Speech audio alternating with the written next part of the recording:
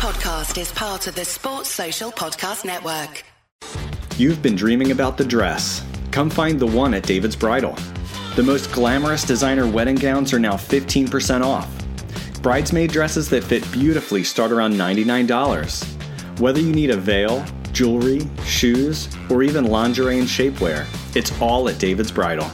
Take 20% off outfit making accessories for a limited time. Stop by your local David's Bridal store or shop davidsbridal.com today. Terms and conditions apply.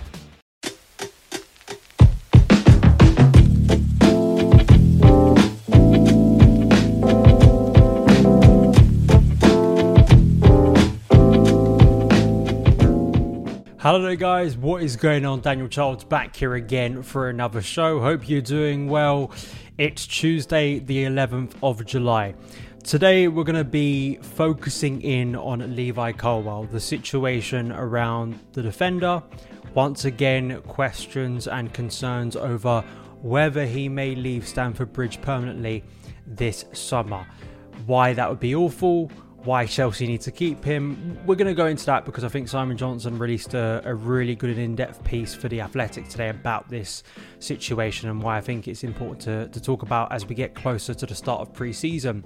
We will also talk about the Lukaku situation that's going on where he was supposed to be returning this week to pre-season training. That doesn't seem to be the case now, but hopefully a resolution will be found with Inter Milan that will mean he will finally leave Chelsea permanently.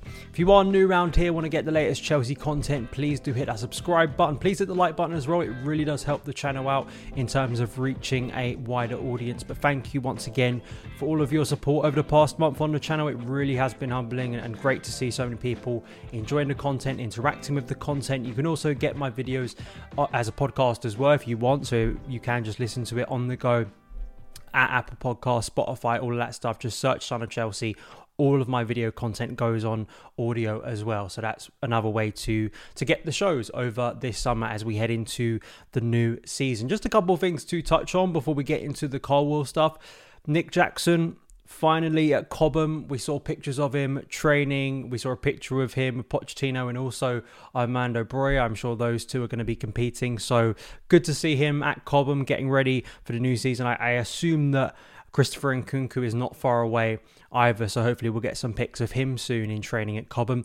Also, something we spoke about yesterday, David Datro Fofana confirmed a loan for the season with Union Berlin. I think that's a really good move and going to be really excited to see how he develops in the Bundesliga and maybe tempted to go, like I did with Callum Hudson-Odoi, to buy Leverkusen, maybe a trip to Berlin next season because I think that's a really good club for him. But let's get into the Levi Colwill situation. He has obviously had another brilliant season on loan with Brighton. He had a brilliant tournament with the England under-21s. And now the question becomes, will he finally come back to Chelsea and make his breakthrough into the first team? Something that we maybe expected could have happened last summer, did not happen. He was on the verge of leaving for Brighton permanently. He got a loan. This is the big question. And the way Simon Johnson has kind of angled this is regarding the Mason Mount saga. I can understand why in the current context that makes sense. But I mean, I think to give it broader context and other examples in defence, you can refer to Mark Gurhey in the summer of 2021. You can refer to Fikayo Tomori in that same summer. You can also, I think, speak about Andreas Christensen. I know, again, all of those situations, there are nuances. There is things within each player situation that is going to be different. But in terms of a series of young to kind of players moving into their prime in that area that have left the club for different reasons, that could have been long-term players for us. I mean, Christensen, Gurhey and Tomori all developed for our academy and could have been long-term players for us. So I think that's the big thing for a lot of people is you've let Gurhey go, you've let Tomori go, you've let Christensen go. You can't... with Colwill, it's not just about that kind of succession of players you've let go who could be your future in defence. It's also just the talent on show by Levi Colwill is so undeniable at this point. It's quite astounding to me how anyone could make a case for him being sold and that being acceptable.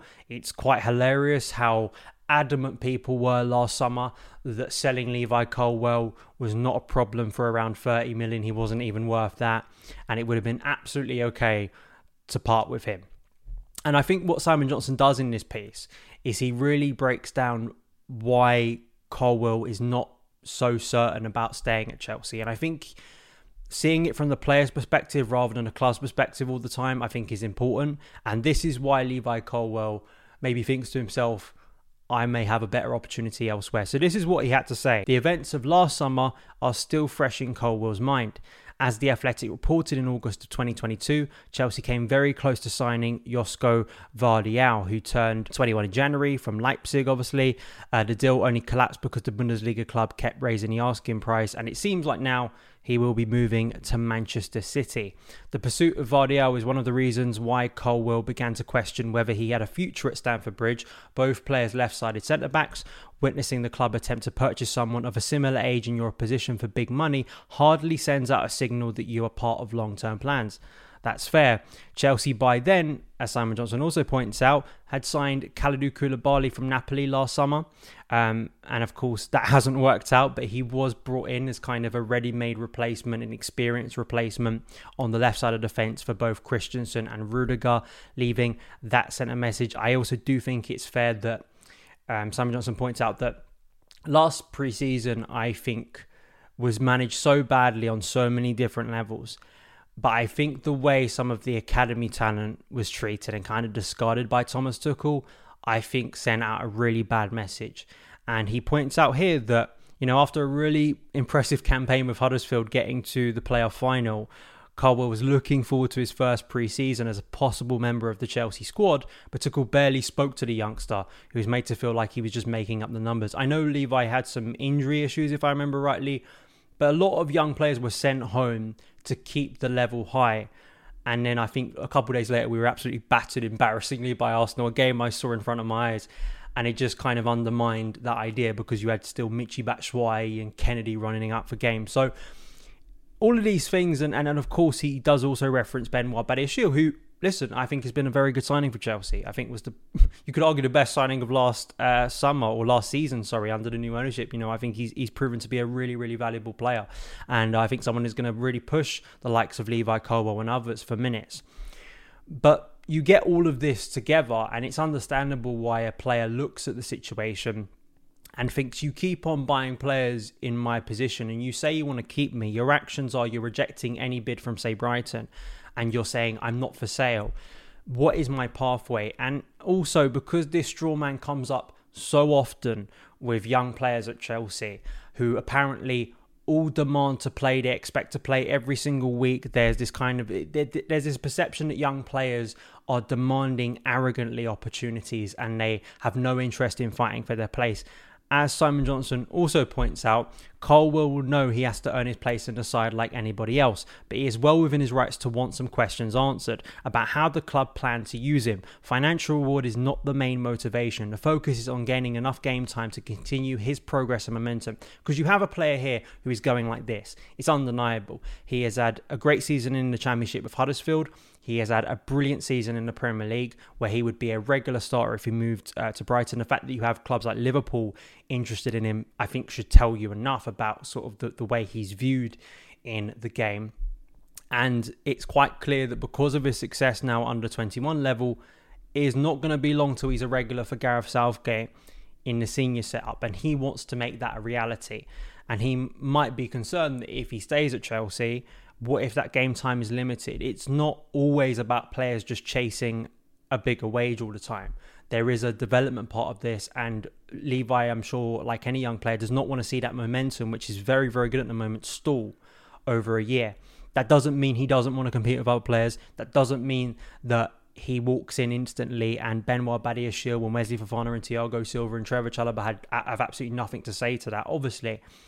But I think the talks of Pochettino are going to be key in this scenario. They really are, to kind of, and I think Poch is the right person for this, because I think he will look at Levi and think there's a brilliant young player, but The fact that we came so close last year to selling him permanently, I think is going to have an impact on the player. But to the credit of the club, the fact that they have been very firm consistently, all the briefing, all of the time, is that Levi Colwill is not for sale. But as we have seen with other players, if you don't nail him down to a new contract, if you don't convince him, we also have seen from this ownership that they are willing to make a profit on a player, or willing to sell that player now, rather than wait for their contract to run down. So this needs to be resolved pretty quickly. I would like to think it will. I would like to think that because of the sale of Kalidou Koulibaly, and I also think it's the same situation with Lewis Hall and Ian Maatsen with Marc Cucurella. I think if Chelsea cut their losses with Marc Cucurella, that sends out a very firm message to both Lewis Hall and to Ian Maatsen. We know Lewis Hall can play in central midfield too, but it's especially to Maatsen coming back from a really good loan at Burnley, that we believe you're the player. And sure, you're going to be competing with Ben Chilwell, and sure, there isn't, European football, but there is a chance for you to compete. And a player like Malo Gusto, who's coming in, is going to have that same feeling. He wants to compete with Reece James. He isn't just coming here to be a second choice. It's going to be difficult for him, but he probably backs himself as any professional player to get minutes consistently. So I think that's the key thing I would say, is that I think if you're a club that wants to build around young players, and another great point that Simon Johnson makes in his piece, and also a point I've made in the past, more so about Tammy Abraham, but I have made it about other young players. You can make it on many examples. If Levi wasn't a Chelsea player, if he wasn't a player from our academy, and he was playing for RB Leipzig, if he was playing for Ajax, and he was performing the way he is now for his nation, and also at domestic level in a top 5 European league, Chelsea would be trying to buy him. And when you flip it like that, I think that kind of tells you everything you need to know about why Levi Colwill needs to be in the first team right now, because his performance levels are undeniable. His development needs to happen at Stamford Bridge, and also the fact that we lost a very important academy talent this summer to a rival. I think it would hurt even more to see another one go, especially when you have let others that could have filled that role go in recent years. Let me know your opinions on Levi, because I just don't think the argument of letting him go for like 30 million is viable anymore. I don't know what you're watching, and I hate to sound insulting or dismissive. I think the evidence is so clear. This is a very, very good player that you cannot just let slip through your fingers easily.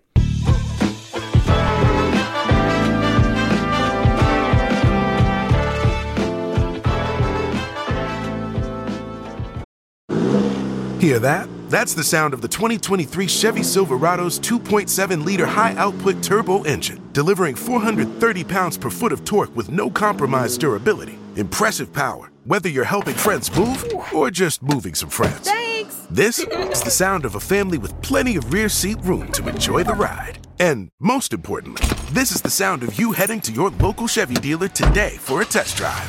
Find your Silverado and find new roads. Chevrolet.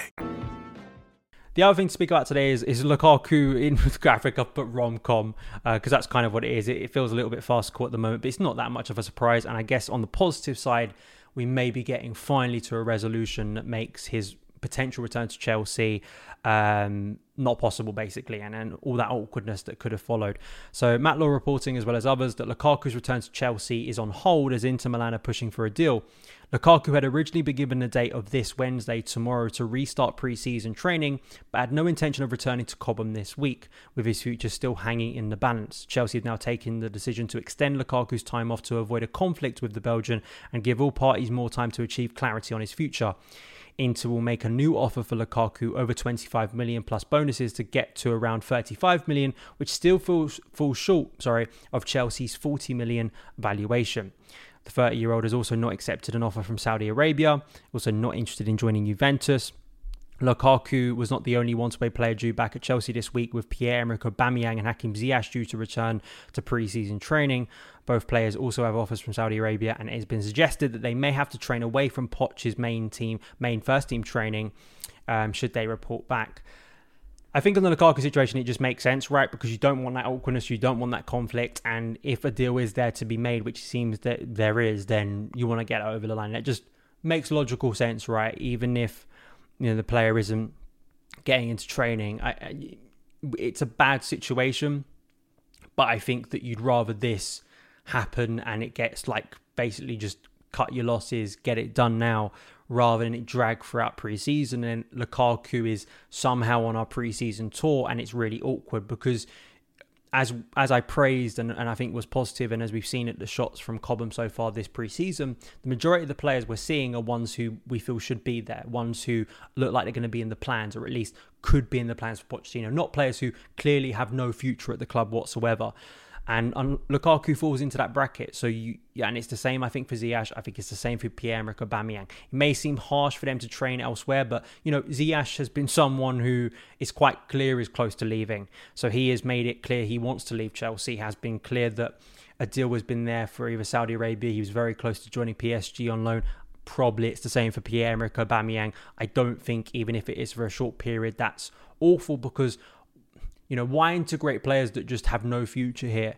And I just think it's the best of a bad situation. So those are my thoughts. I just really hope that, because I think the club have done so much good work and I think it was a big task to sell this amount of players, and they have had some fortune with Saudi Arabia, obviously investing heavily in their own league and wanting a certain profile of player that Chelsea have to sell this summer.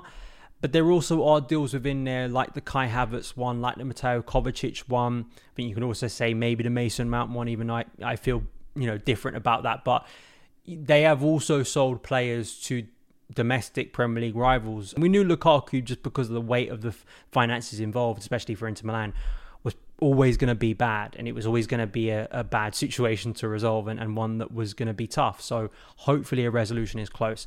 Let me know your opinions on everything we discussed today. You can follow me on Twitter at Son of Chelsea. You can also follow me on Instagram at Son of Chelsea YT. I'm posting clips and stuff on there, so please go and give some interaction there. Also on Threads, Son of Chelsea, and on TikTok at Son of Chelsea as well. So go and give those platforms a follow as well. If you're listening on the podcast, please give us a positive rating review. It really does help the show out.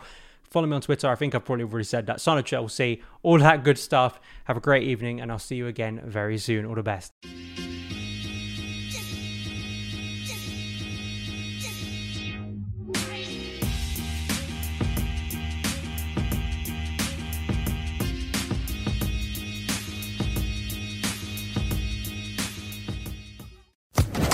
Social Podcast Network.